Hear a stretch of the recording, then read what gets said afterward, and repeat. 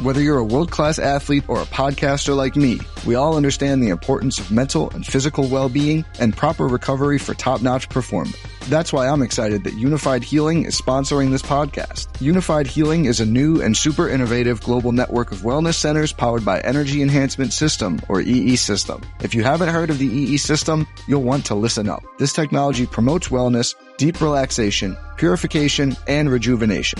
In hundreds of locations across the globe, access to a center is easy and affordable. Interested in experiencing the EE System technology for yourself? Go to unifiedhealing.com/bluewire to learn more and find a center near you.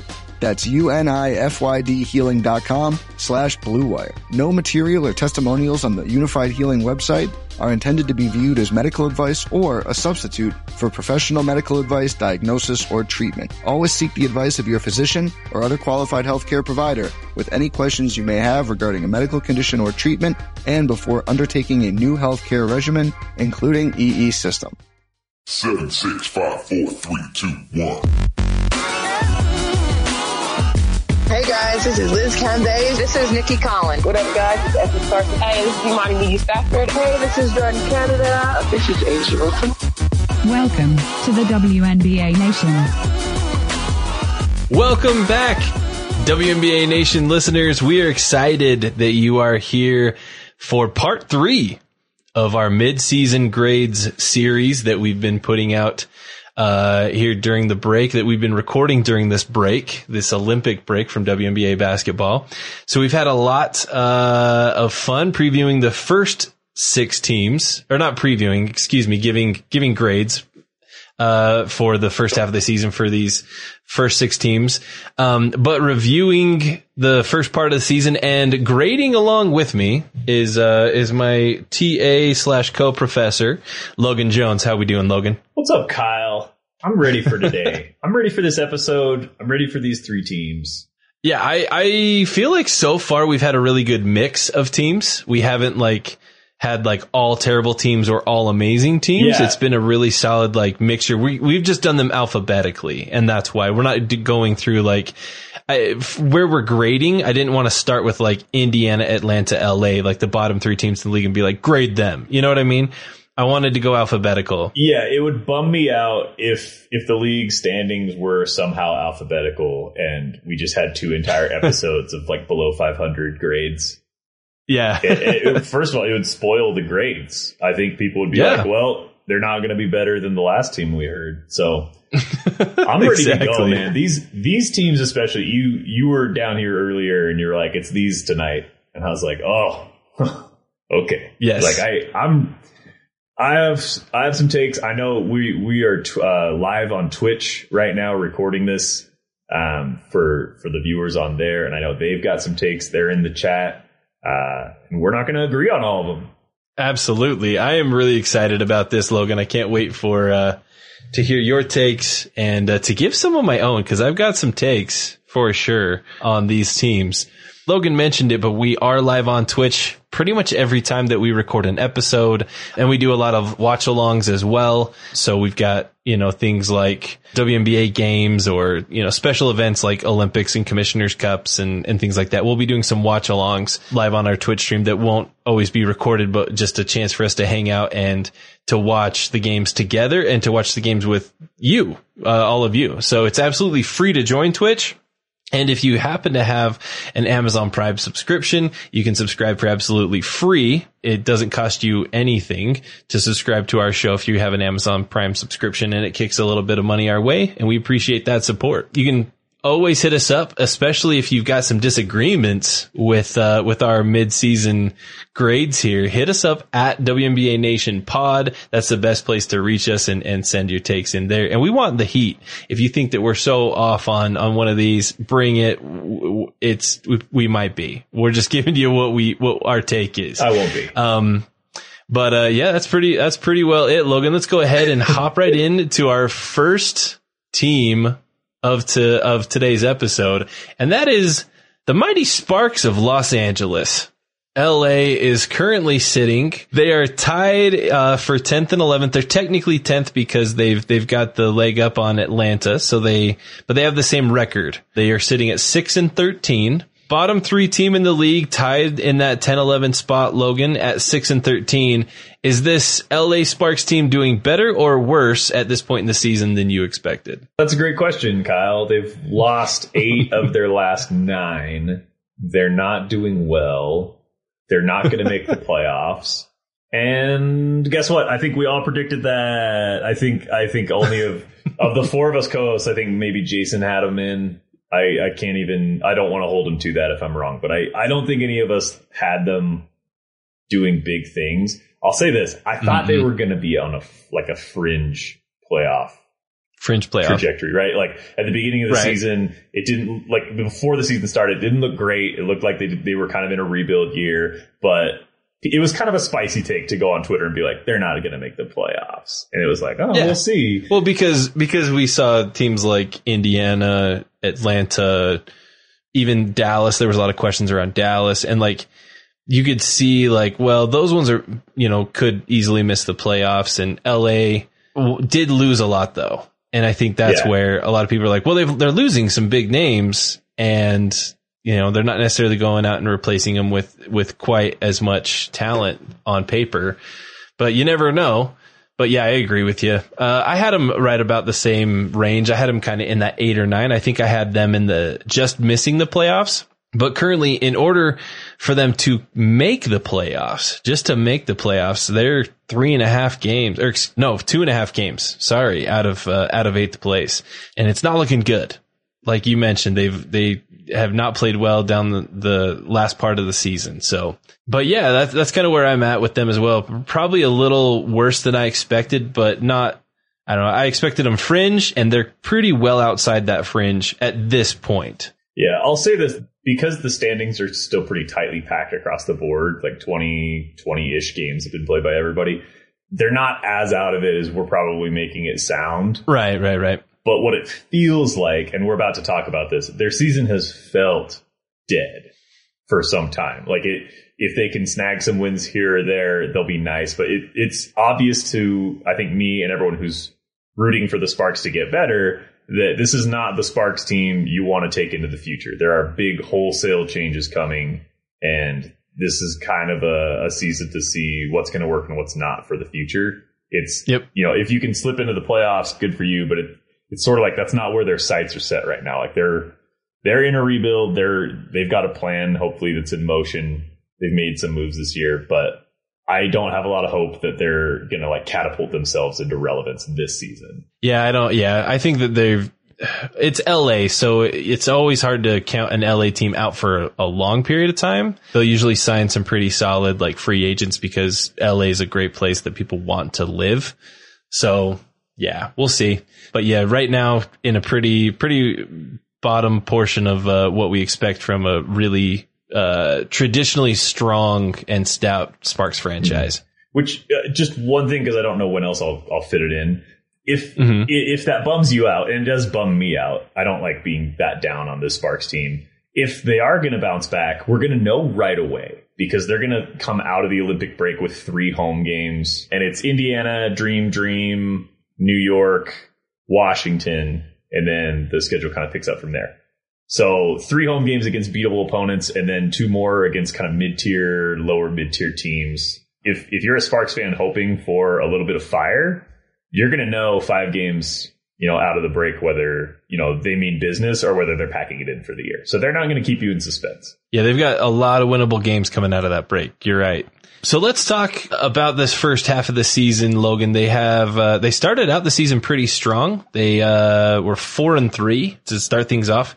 What was their best performance of the year so far? I was definitely really impressed with the story here is that they've got 3 wins against Chicago. Yes. Right, because they played Chicago early in the season. I'm not sure which one of those to take. That's where they lost Candace Parker too. So like that was like right. Those games, those were big deals. So I'm going to maybe go with a lower scoring one, because they are the lowest scoring team in the league, even behind Atlanta and Indiana. Mm-hmm. I'm going to take the 3rd win against Chicago, where they were at home, but Erica Wheeler had a huge game Saturday, June 5th against Chicago. They won 68-63. that's completed it's weird that they played them so many times early in the season and they don't play them the rest of the year, but it completed the 3-game sweep over a preseason favorite, like a contender. Yeah. And kind of was one of the big impetuses.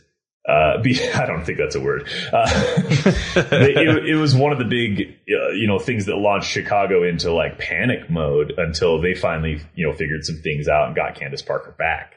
So yeah, certainly they fulfill the revenge requirements after losing Candace Parker to her hometown of Chicago. They get those away wins at Chicago, including an overtime win. But I think the best win was the one where the Sky knew they were coming and knew that they really needed to get that win in order to balance some things out for their quickly spiraling season. And this Sparks team, which hasn't looked so resilient at times this year, held them off and held them to 63 points, which is really tough to do. So right.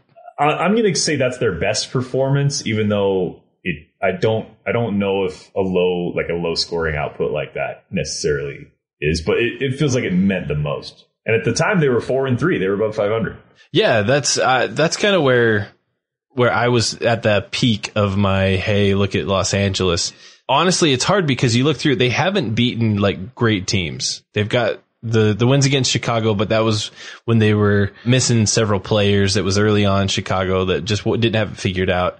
The rest of their wins are against like Indiana, Phoenix, and Washington. And Phoenix and Washington aren't like slouches, but they're not world beaters this season either. I would probably agree with you and say that third game in that streak. The only other one that could stand out is that they absolutely throttled Indiana.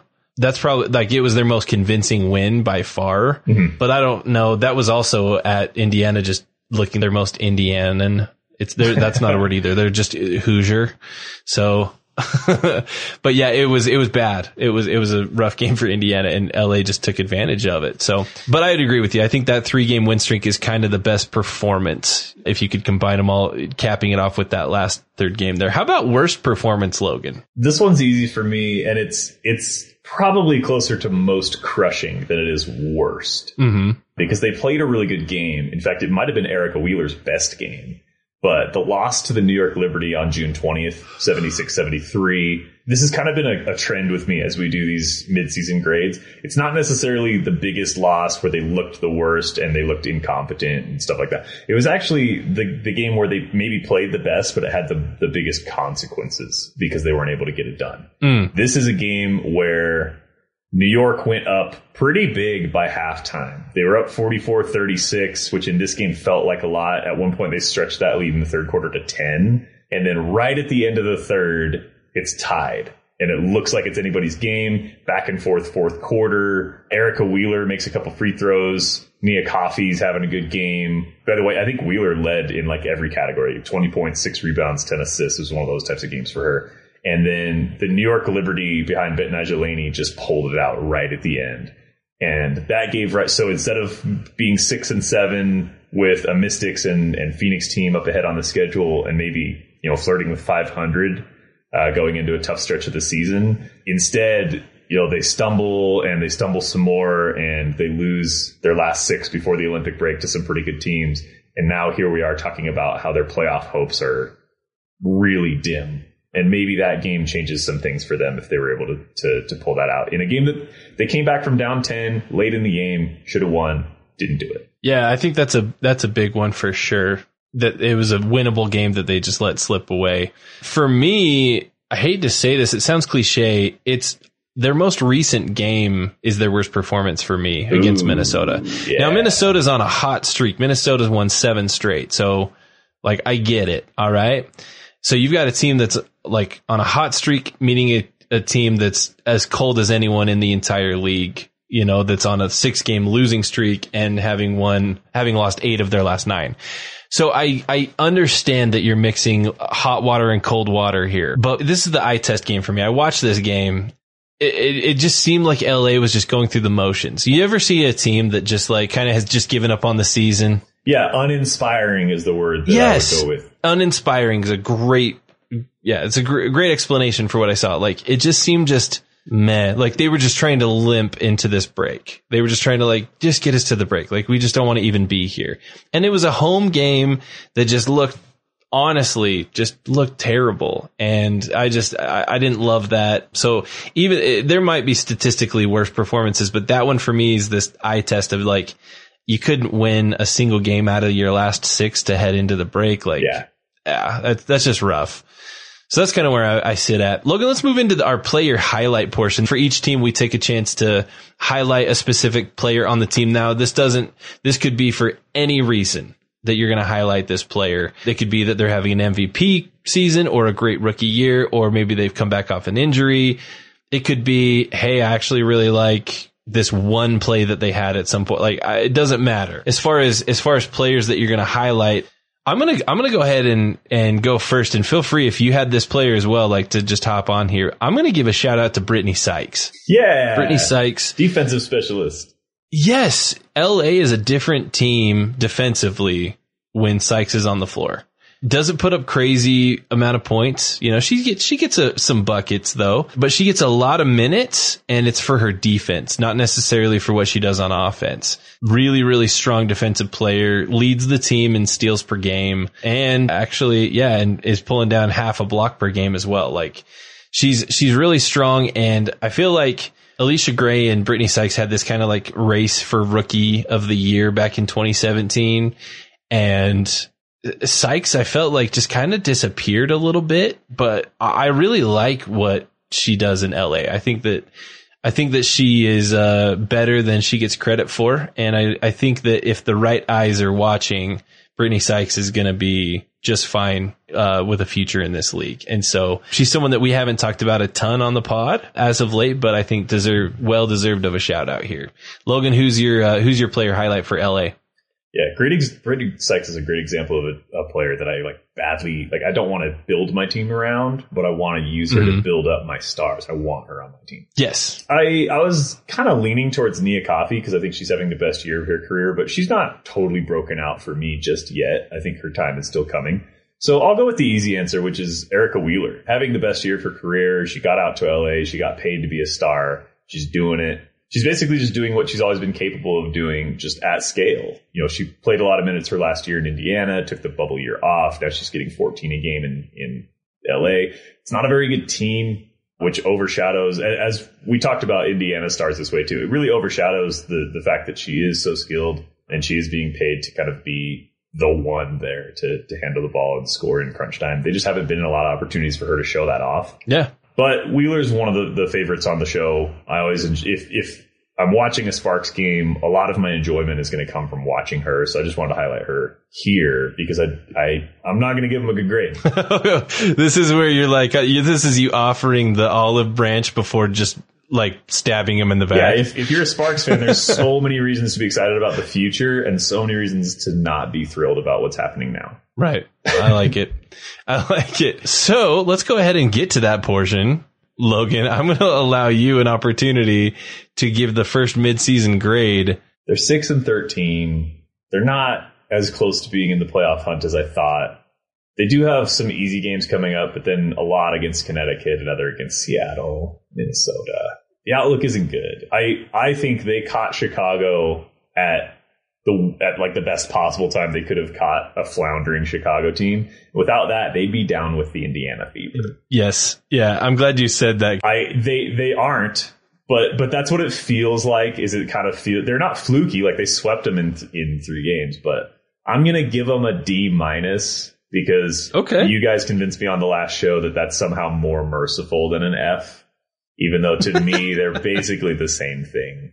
It means you're not passing the class and it's going to tank your GPA and you're going to be mad about it. But I'll go ahead and I'll elevate them out of the F range just because they did get those wins against Chicago, however they may have come, and that counts for something. I'm so unimpressed with LA. I'm completely unimpressed with LA. They aren't the dumpster fire that Atlanta has been early on in the season. But I actually think that sometimes, like Atlanta, as rough as things have gone, sometimes you just got to go through that kind of stuff to really, kind of unify up and figure out who you are as a team.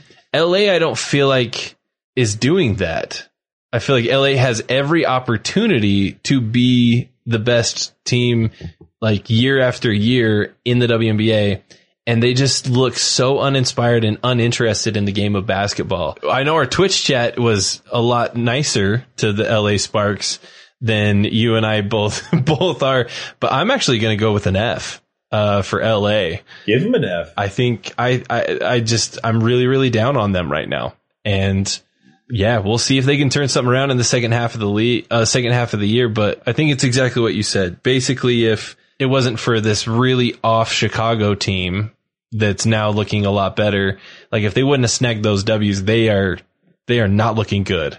The chat's giving them a lot of C's, C minuses. I think that's an insult to average teams. I don't think LA is a C team. I just don't. I think they're a D at the very highest. C is middle of the pack, and I don't think they're a middle of the pack. No, they're a bottom tier for me. I've got them and Atlanta both Fs so far, and I think I gave Indiana a D or D minus, but that's only because they actually look like they want to play basketball as of late, and so I'm giving them a little love. I'm pretty sure Indiana's won more games than LA has since like June. Oh, for sure. Yeah, I'm failing the LA Sparks, so there you have it. Let's go ahead and bump over to our second team, and that is going to be the Minnesota Lynx. Oh, let's change gears. Yeah. This is the team that has had my attention probably the most this season for a few reasons. I was really high on their off season. So I'm really excited to talk some Minnesota Lynx basketball with you right now. Minnesota sitting currently in 4th place with a record of 12-7. They are a game and a half out of 3rd place. They're only 2 games out of a double bye scenario, creeping up in those top 2 seats. And they are currently on a 7-game winning streak. Logan, Minnesota right now, are they better or worse than you expected them to be? Minnesota is freaking rad. I love this team. They aren't without their flaws. I don't think that they belong in the conversation as like, could they be the best team? I think they could beat the best team, but I don't think they are the best team. I think there's a little bit of a tier break. We talk about it all the time. Okay, yeah. Seattle Storm, Las Vegas Aces, Connecticut Sun are 1, 2, and 3 in some order. But unquestionably, the Minnesota Lynx are up next. They lost their first 4 games, which included one at New York when the Liberty were at like the peak of their powers at the start of their hot season. Right. And 2 against Seattle in like a 8-day span. Like they played Seattle and then they were off for like over a week and then they played Seattle again. And since then, they've done nothing but just wreak havoc on the league, including a nice little 7-game hot streak here before the break. I think I expected them to be 4th or 5th in the standings this year, but if they are better than I thought they would be, if that makes sense. Okay. Like standings wise, this is what I expected from them, but I thought they were going to have to grind out a lot more games on the defensive end, and they have. They can play defense when their coach gets after them. But considering they didn't have Navisa Collier for some of these games, they've had a tough schedule. They've bounced back from some early adversity. They've got some nice wins on their resume, which we'll talk about in a minute. I think they're doing a little bit better than I expected. Yeah, here's where I'm in a pickle with this answer here, because my prediction, like, is your preseason prediction your expectation? Does that make sense? Because that's kind of the bar that we've set for the rest of these teams is, well, I predicted them to be about here, so that's where I expected them. And so that being said, I have to be true to myself, and I had Minnesota as the number 2 seed behind Las Vegas. So that, if that was my expectation, they're a little below. So they're a little below what I expected. However, for a team that started the season as poorly as they did, 2 elements here that I need to point out, and that was the addition of Laisha Clarendon, and that was a call out by Coach Reeve. Yeah, like those 2 moments shifted this team dramatically. They're 12-3 from that point forward, basically, and looking really, really strong. That 7-game win streak is got to count for something. So yes, they're not doing as well as I expected, because I didn't expect them to have such a terrible start to the season. But based on how they're playing now, how they are playing now is as good as I expected them to be, if that makes sense.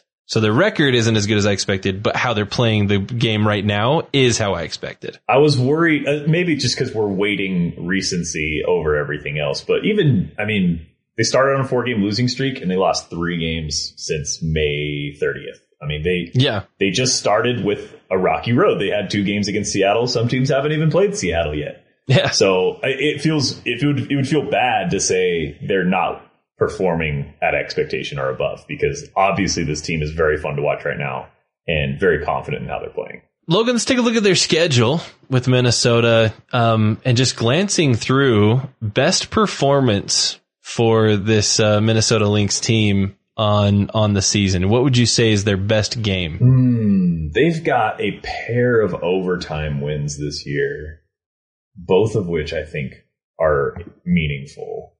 They also, you know what? I'm going to go not with the overtime game. I'm going to go with the 10-point win over the Las Vegas Aces. That's what I was thinking you were going to go with, because that's got my eye too. And it's really recent, and it feels almost like, hey, you battled them to the death at home in Minnesota to a 1-point overtime victory, and then 2 weeks later, you kind of took it to them. It wasn't a 90-89 game. You held them under 70 points. You won by 10. Clarendon had a freaking awesome game, and you played them on the road. And that's sort of, of the top 3 teams, we've talked about this a little bit, but maybe we need to analyze it a little bit more. Okay. I think Vegas actually has more cracks in the armor than Connecticut and Seattle. And that's tough, because we always have tiered out those top 3 as being like, you know, the champion's probably going to be one of those 3. But Minnesota having these wins over Vegas really makes me question that. And I know Connecticut's got a win or 2 against Vegas as well. So it makes me wonder if Minnesota could climb to number 3 by the end of the year and kind of shift its odds and maybe play a different opponent than we would be expecting in the playoffs. They're still going to get a bye. I think they're not a lock by any means, but I would very much expect this team to avoid the single elimination rounds, particularly because they play Indiana 3 times and Washington at the very end of their season. So they're going to be able to pad those wins a little bit when other teams are kind of scrambling against better competition. Right. Yeah, I think I'm going to go with that Vegas, not the overtime win, but the Vegas win right before the break felt like a little bit of a statement and really emphasized, hey, not only are we on a hot streak, but we're doing it against the best the league has to offer. Yeah. I think that's my pick number 1. If I had to take a second one just for the sake of discussion here, I'd also go that Connecticut victory that was their first W of the season. Yeah. Having wins against Connecticut and Las Vegas are huge. So I would also say that 10-point Vegas win, but getting that victory early on against Connecticut, and we've seen how well Connecticut has played so far this season, that kind of woke Minnesota up a little bit, and that was a big kind of a shifting point for them moving forward. And we've already mentioned that. Yeah, I mean, Clarendon went off for 12 points that game, looked really, really strong. That was a huge win for Minnesota. So I'm going to also give that one a shout out. Now, worst performance, Logan, I'll let you go first on this one as well. Worst performance, obviously you have a couple tough games at the beginning of the year, but losing to Seattle is never really something to hang your head about. Mm-hmm. I think it's a little troublesome. They got smacked at Dallas. Yes, that's the other one. That's what I'm looking at. You know, they lost pretty sizably to Chicago as well after Chicago had kind of found themselves.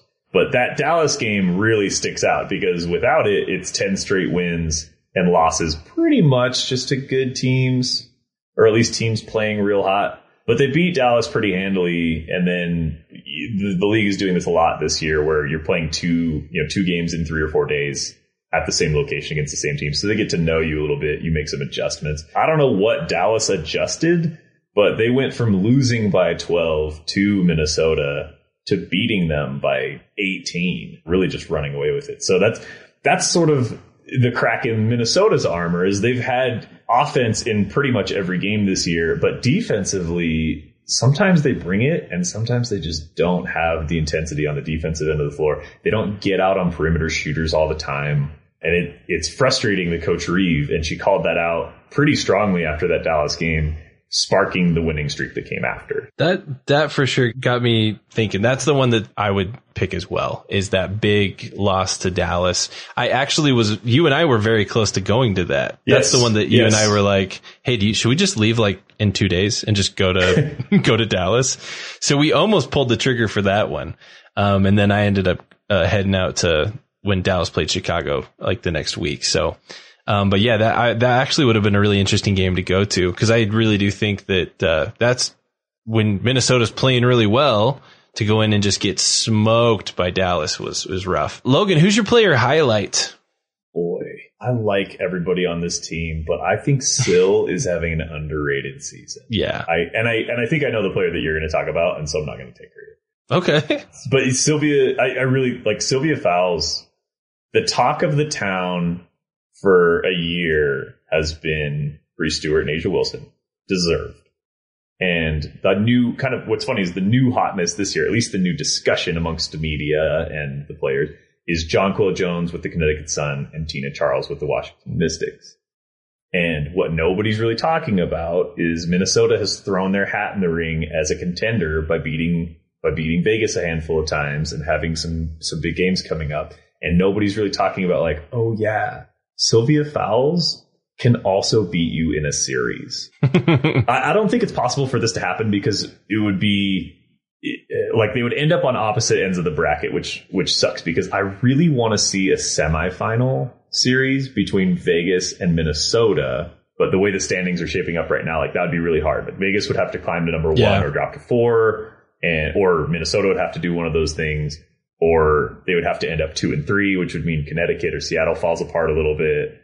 And I just don't think that's going to happen. You never know. Weird stuff can happen with the standings. But those are two teams that I think know how to exploit each other's weaknesses. And I think Sylvia Fowles kind of gets overshadowed in the MVP conversation by big point scorers and, you know, these presences that are really making themselves known above what we're used to this year. And Fowles is just super consistent and always underneath the rim rebounding, and frequently, I think a handful of times she's been the leading scorer for them this year. She had a couple, what kicked off the winning streak was big back-to-back Fowles games, 26 and 19 against Atlanta, 30 and 14 against Vegas in that overtime game. Yeah, I think she deserves a little bit more of a shout out. I think plenty of W people know who she is and appreciate her talent. I don't think she's underrated in that way. But like we get pretty used to when players are great consistently, instead of being like, wow, that's so incredible that you are consistently that great. There's like 8 players on this team that I want to shout out. This is such a fun. I love this team. This is an absolute blast of a Minnesota Lynx squad. I absolutely love this team. A couple obviously came to mind really quick. Laisha Clarendon, already mentioned Laisha a couple times. Damaris Dantas, that's like Damaris has had an absolutely really, really solid season for Minnesota. But I think the one I will shout out is Kayla McBride, McBuckets, because she's leading the league in free throw percentage. And anytime you can do that, that just shows that you are dialed in a mental space. Like free throws they're not a major like issue mechanically and physically. It's a mental capacity to be able to just do the same thing over and over and over. And McBuckets is doing that, currently sitting at 96.3% from the free throw line. In second place is Ari McDonald at 94.1. So she's 2.2 percentage points higher than the second place shooter. That's just, it's really, really impressive. So that's my shout out to K-Mac there. You went first on the midseason grade, and you're kind of going first a lot tonight because I'm kind of the quote unquote like host of tonight. And so I keep kicking it to you, but I'll go first on this one. I'll take a little pressure off. Minnesota right now to me is sitting at a solid B. Yep. Yeah. And it's because they started out the season at like a D range. Like early season, it was D. But they put in the work and they've climbed to a B. The reason I'm giving them a B right now is because the work's not finished, y'all. Okay, you still have some work to do. You still got to climb up. And if you're going to be that, second best team in the league like I was predicting / expecting, you've got some more work to do. So this is a B with a lot of like expectations on the other side of it, saying like, you're a B right now, but you're an A student, and I know that the first week or two of the semester were really rough on you. So you've gotten up to a B. I know you can pull an A. So that's where I've got Minnesota. What do you got, Minnesota? Yeah, this might be the easiest grade I've given since we started doing these. It's easily a B. Okay, we're in agreement. Okay. There's some unfulfilled potential. There's points that they left on the board. They didn't show their work at the beginning of the season, and it led to some problems. But they've been on the right trajectory. Here's the problem: their midterm is coming up August 17th because they come back. They get a game against the New York Liberty, which isn't a gimme by any means, but it is at home. And then they go on a road trip where they play 3 games in 5 days at Connecticut twice and at Chicago, and then return home against Seattle. That's big. I mean, I mentioned earlier that they've got some softies at the end of their year where they play Indiana 3 times in a row, and they play the Mystics, who at that point might not have anything to play for. So maybe you get a couple of those games back at the end of the year, and as I said earlier, pad some wins, but you better not come out rusty. I mean, here's the break might end up hurting Minnesota more than any other team, because the way they were playing before the break, I would have believed they could have gone into Connecticut, won a couple of those games. They did beat Connecticut earlier in the season in overtime. Right. And if they split that and then they go and get, some revenge over Chicago because they lost to Chicago pretty big, that's how they were playing. Like the intensity on the defensive end, the offensive prowess, everybody was clicking. The problem is you get one game coming out of this month and a half long gap, and then you're thrown into this furnace of Connecticut, Chicago, Seattle. And this Lynx team's problem all year has been inconsistency with their intensity. And so if they're getting smacked on that road trip and they come home kind of limping like 0-3, and then they've got to greet Seattle and then another game against New York, like it could easily spiral their season into, you're going to be in the playoffs, but you're going to have to earn it. You're going to play single elimination games against dangerous teams. You're going to be susceptible to some bad things happening if you don't run a tight ship and handle your business right out of the break. So like I'm giving a B, but as the professor, I'm warning you, like there are some big points assignments coming up that you need to ace. Like study up, make it happen. And then at the end of the year, the final is no big deal because you've already taken care of the hard part. I really like Minnesota's second half schedule. Yeah, they've got 3 games against Indiana still to go, 2 against Washington, 2 against New York, another game against Los Angeles. This is a really solid back end of the season. So I think that Minnesota could be in a really good position. They have to survive that road trip. If they go 0-3 and then face Seattle on ESPN, I'm going to be like, ooh. Yeah, exactly. Going Connecticut, Chicago, all on the road, and then coming home to Seattle. That could be really, really rough. They got to get probably, I would say 2 of those games. And if they can get 2 of those games, sure, and then pretty much the rest of the way, it's a very, very winnable. Like basically after that Seattle game, they could win out. No, they do have 1 game against the Aces, but other than that, they could win out the rest of those games. Yeah, and Vegas might want some revenge, and it's at home. It's there in Vegas, but they're not as scared as about Vegas, especially because they're playing better and they're collecting some wins before that game. I don't think they're going to be as scared of the Vegas team as we are when we look at the schedule. All right, Logan, let's move forward and head into our final team of tonight's episode, and that is the New York Liberty. Ooh. And I feel like grades could be all over the place. They really could for New York. Yeah, they really could. In fact, even just looking at our Twitch chat here, we've seen pretty significant spread here as far as what grades are coming in on New York here in the Twitch chat. So let's just hop right in on it. New York is currently sitting right in the middle of the pack. They're 6th in the league. Their record is 10-11.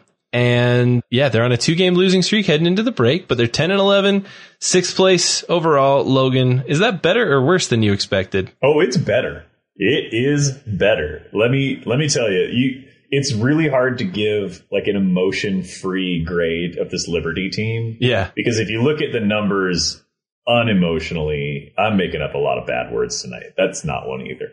Unemotionally? Like 10 and 11, if the Las Vegas Aces were 10 and 11 in the 6th seed, we'd be like, F. Like, they are having a bad season, but expectations is huge. Well, because they were the 1 seed last year and New York was the 12 seed. Yeah, like think about if we were sitting at the All-Star, like the middle of next season, talking about the 10 and 11 Indiana fever. Wouldn't we be like, yeah. We'd be pretty amped. That's what I'm talking about. Like, we'd be stoked. That's where this Liberty team was last year. They were bad.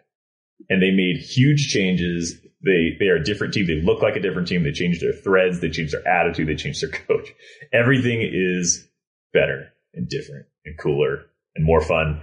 And and honestly, like, yeah, I don't think, did I have them in the playoffs? I think I might have had them in the 8th seed, but I definitely didn't have them as high as the 6th seed. So I think they've exceeded expectations more universally than any team this season.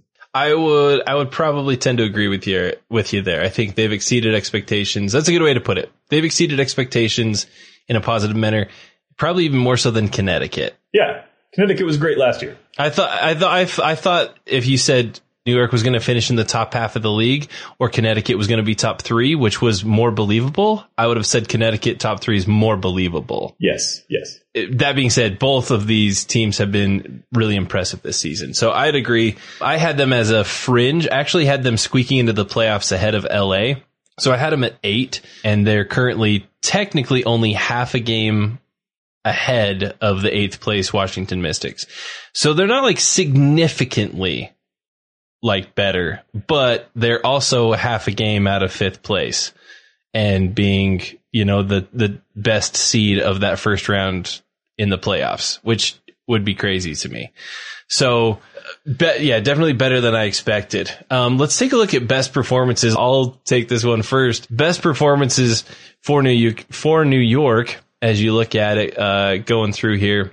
They've had some really, really solid games, and New York's a case where they pretty much beat who they're supposed to beat, and they've lost a few games that they should have lost, and maybe lost a couple games that they probably should have won. For my money, though, I think that perhaps their best performance was early on in the beginning of the season. They had a shot against the Minnesota Lynx, who I was expecting to be one of the best teams in the league. I think a lot of people were pretty high on the Lynx. And New York was 2-0 coming off of back-to-back wins against Indiana, but everybody kind of was like, well, yeah, it's Indiana. This time was a chance for them to prove their worth against a team that was supposed to be pretty good.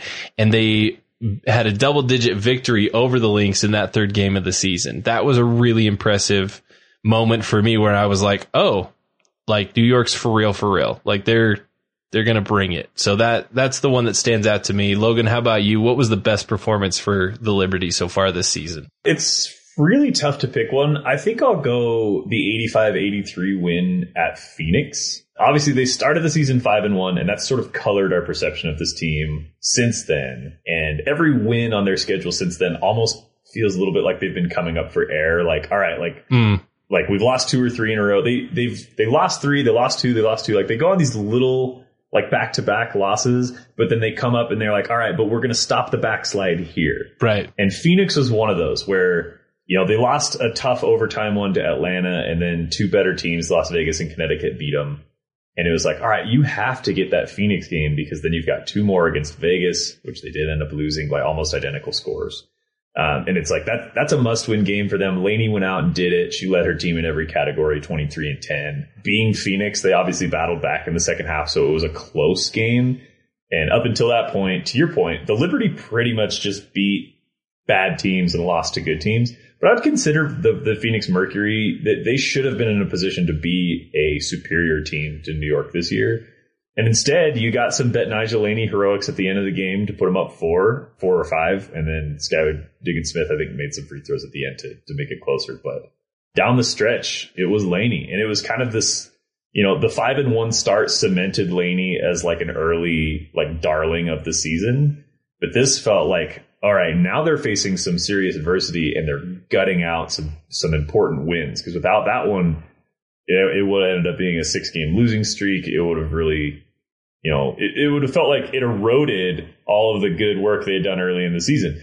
And so it kept them afloat just enough. And then the wins they've had the rest of the way have kept them afloat just enough that here we are talking about them as like, hey, like, this team won 2 games last season. They might make the playoffs this year if they're not careful. Like they've got some tough games down the stretch for sure.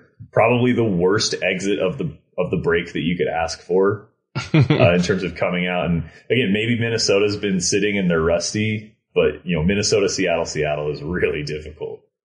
But we'll see. So speaking of, Logan, what is their worst performance on the season thus far? Worst performance on the year? Well, to me, it's obvious. Are you thinking the loss to Washington? No, I think it's the loss to Indiana on the 9th. Oh, you know what? I kind of spaced that one. Yeah. because I was so psyched for Indiana, and New York is like, right, in my mind, they're still a bottom tier team, even though they're the 6th seed right now, that it was kind of more about Indiana winning than New York failing. But you're right. Losing to Indiana is kind of inexcusable. They lost by 29 to the Washington Mystics at the start of the year, and it was the only blemish on their early record. Mm-hmm. That one felt bad because like Laney was still scoring 20 a game. That streak was still going, but it was like, get that win.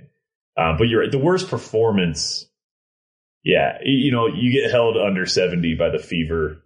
Yeah, you lose by 13 against the worst team in the league. That's a hard pill to swallow. Yeah, your assist leader is Bet-Nigel with 4, so nobody's moving the ball. Nobody's scoring off of the offense. It's all just like disconnected.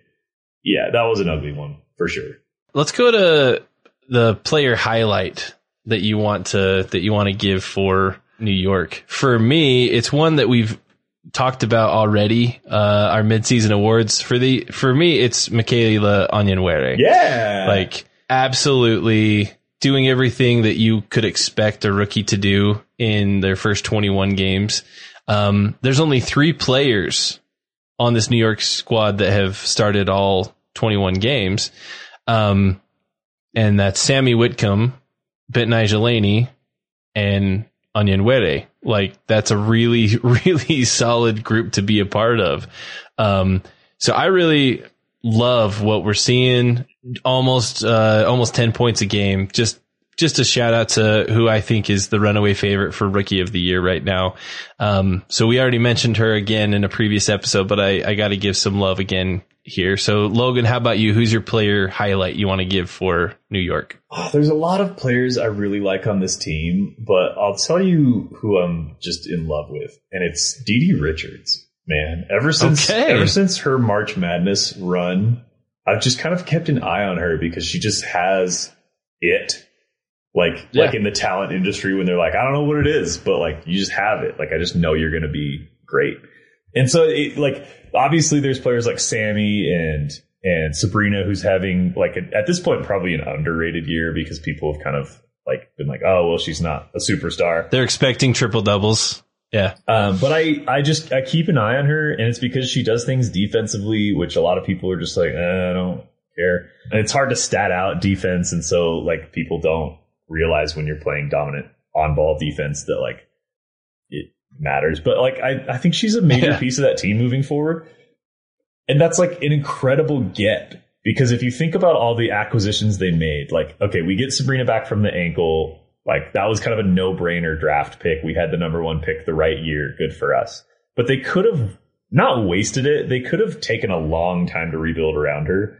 Instead, they go out and they get Laney in the offseason, which I think, aside from Candace Parker, was the most, even with Candace Parker, maybe the most impactful in the long run move that anybody made. And then they get Natasha Howard, who has played 2 games for them this season. And so she's part of their core in the future. I talk about this all the time, but like, they already had a 1, 2, 3 in those 3 players I just named locked up for the future, like 4 years to build around, like a really good core of someone who can score the ball, move the ball, rebound the ball, play defense. Like you have everything you need. On top of that, you get a rookie of the year in Michaela Onyenwere, And this defensive specialist that every team who wants to contend, NBA or WNBA, always is looking for.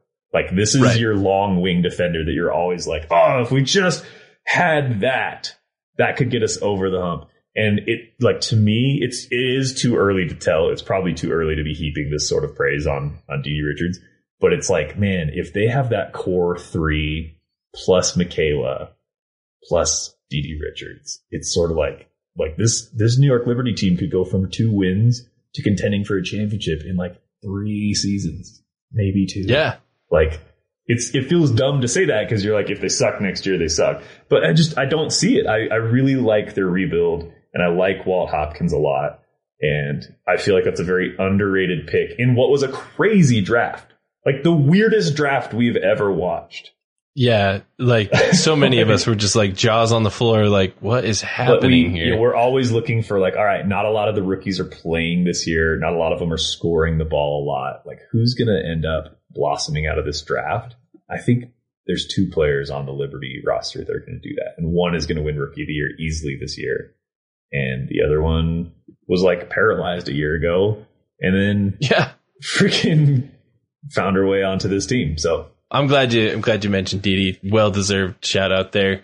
Logan, midseason grades for the New York Liberty. Where are you going with this one? I mentioned this earlier, but if you go just strictly by like the numbers, it almost feels like, well, you have to give them an average grade because they're 10 and 11. You know, almost across the board, they're just very balanced. Like, it's very, like, a lot of good, a lot of bad. It feels like a C team. But considering that they're plus 8 wins compared to last year and the expectations that they blew them out of the water early, and then the trajectory lately has been not as positive, but it feels like they're having a good season. They're honestly, like, they have as many wins as the Chicago Sky, which is a weird way to think about it. Yeah, that's actually really odd. So I'm going to give them a B, even though they're sitting just like a game under 500, because maybe I'm a bad teacher and I hold some students to certain standards that I don't hold others to. And in this case, the Liberty are impressing me with the effort they've put into making this season count and not just be let's just punt and develop our rookies and Howard is injured and whatever. We're just going to, like, they could have easily done that, had every excuse in the world to just be mediocre. And instead it's like, when they go out and play, they're similar to the Wings almost, in the sense that it's like, I know that they don't get every win that I want them to, but you can't write them off on the schedule either. Like, you know, you're in for a battle when you face them. And they've got some good players, man. I think I'm going to go ahead and I'm going to nearly agree with you. I'm going to give them a B minus, for a similar reason that, like, they probably deserve a C based on record, but they get a B minus based on effort and improvement from a previous season. So I'm bumping them up to B minus.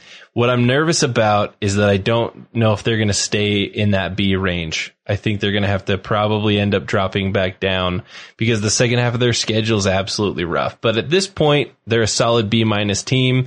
If you're giving me grade from last year to this year, like, how have they done progressing as a program and as an organization?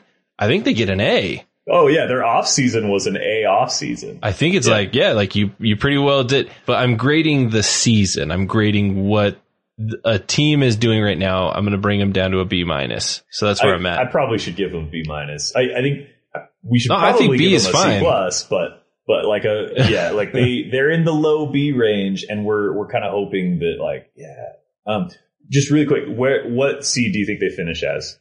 I think that they're going to probably settle down in that 8 or 9 seed range. Well, which is it? That's my. I'm going to say 8. I'm going to say 8. Okay. No, because who do I have missing the playoffs? No, I'm going to put them at 9. Ooh. I know, but here's the thing. The second half of their season's rough. It is. You look at their season, the second half of the season, it's Seattle, Connecticut. Like, it's Minnesota. Like, you're playing like 3 of the top 4 teams multiple times in the second half of the season. That's really, really tough for anyone to do, and especially a team that just recently lost by 13 to Indiana. So like that's going to be rough. Whereas teams like Phoenix, Washington, and Dallas, who are below them right now, I think could probably step up and do some damage here. Now Dallas is only one game behind New York right now. So for New York to slip from 6 to 9 is not like super. It's literally they lose a game, Dallas wins a game, right? Or the other 3 teams win a game. It's not that hard. So I'm not predicting like a catastrophic fall from grace. I'm saying they lose one like game, like progress, and they're automatically out of the playoffs. And so don't come at me, New York fans, and be like, what do you think we suck? No, it's just that close in these teams. And I feel like Phoenix, Washington, and Dallas all probably look right now like they could make that jump up. I have more faith in them making a one seed jump than I do New York holding on to a 6, if that makes sense. Yes, I agree with everything you said. I think they've got the tougher schedule. They do play Dallas towards the very end of the year, which could be a very fun and very impactful game.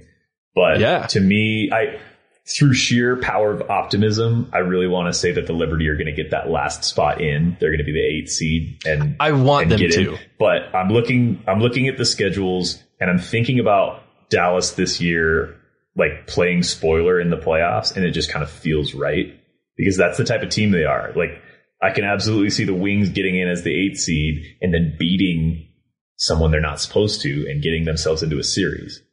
I have a hard time seeing the Liberty being that team this year. I'll put it this way. Every game is winnable. That's why we play them. I only see one game, maybe 2, that they would be the favorite in the rest of this season.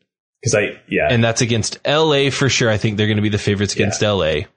But Dallas and Washington and Phoenix, I think if I'm Las Vegas and I'm setting Las Vegas betting odds, I'm probably putting money on those other 3 teams at this point in time. Yeah. We'll have to keep an eye on both of those teams kind of in concert as the season kicks back up again. Because if Dallas loses even one game that they shouldn't, they play Indiana, Washington, Atlanta.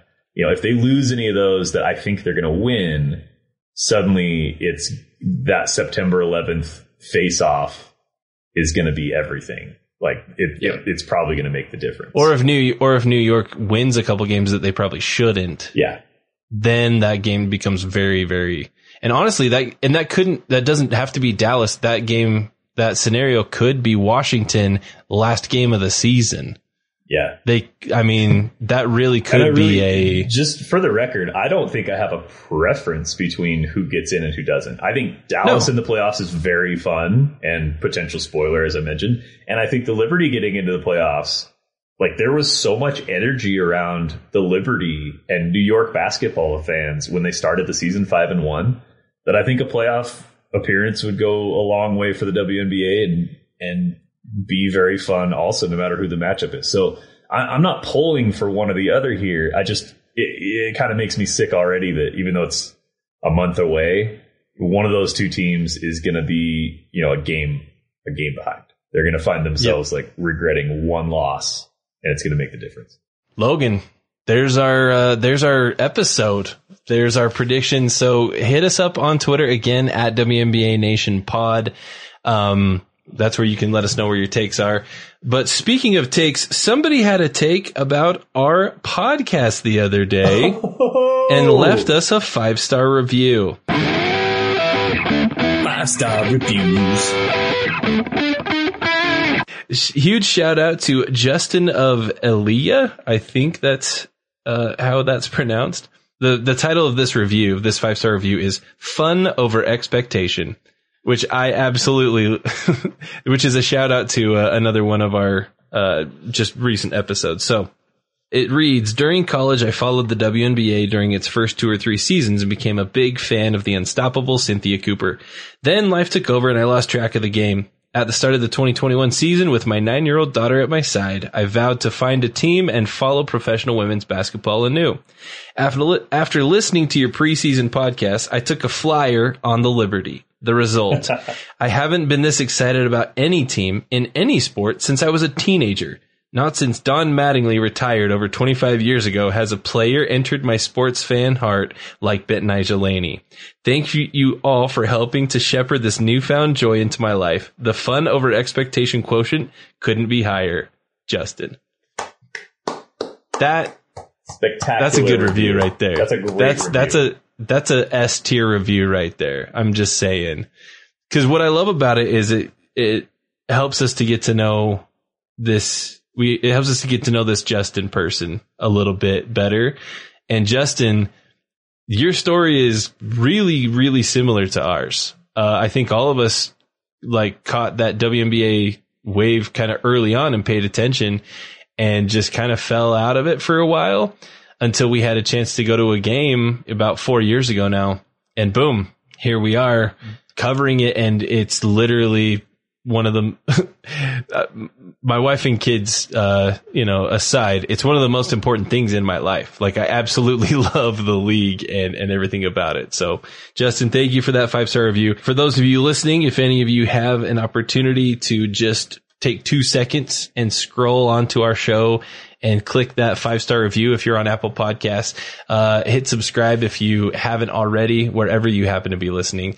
But thank you. We read all of our 5-star reviews out loud on episodes. So there you have it. Absolutely love that. And Logan, it's been a great episode. I've had a blast talking about LA, Minnesota, and New York with you. Anything that you need to leave with our listeners before we sign off? Just happy for Team USA. I don't know when you're going to be listening to this episode. We're going to have a whole episode where we talk about reactions and Commissioner's Cup and more current stuff. But we just wanted to get that shout out here so that no matter when you're listening to it, you remember Team USA basketball is awesome. So good for them getting it done. And holy crap, we got 3 more of these to go, and then we're going to be back into kind of the final. It's weird because there's 10 to 12 games left, but it's the final leg of the season and then playoff time. Yeah. So get ready. When it's playoff time, our content starts coming out of our ears. There's so many things to talk about. There's every matchup, every series. It's all good. So we're man, I keep thinking oh yeah, at the end of August when the season ends, as if it wasn't currently a week into August. I don't know. Yeah, we're a month away from the end of the season right now. Yeah, nuts. just a hair over a month away. So actually, by the time this goes out, I'm forgetting this is going to come out after we're recording it. We are about a month away. So here we go. But Logan, thanks for being on with me tonight. Absolute blast. And thanks to each of you who listened. And for WNBA Nation, I'm Kyle Haywood. I'm Logan Jones. And we got you next time.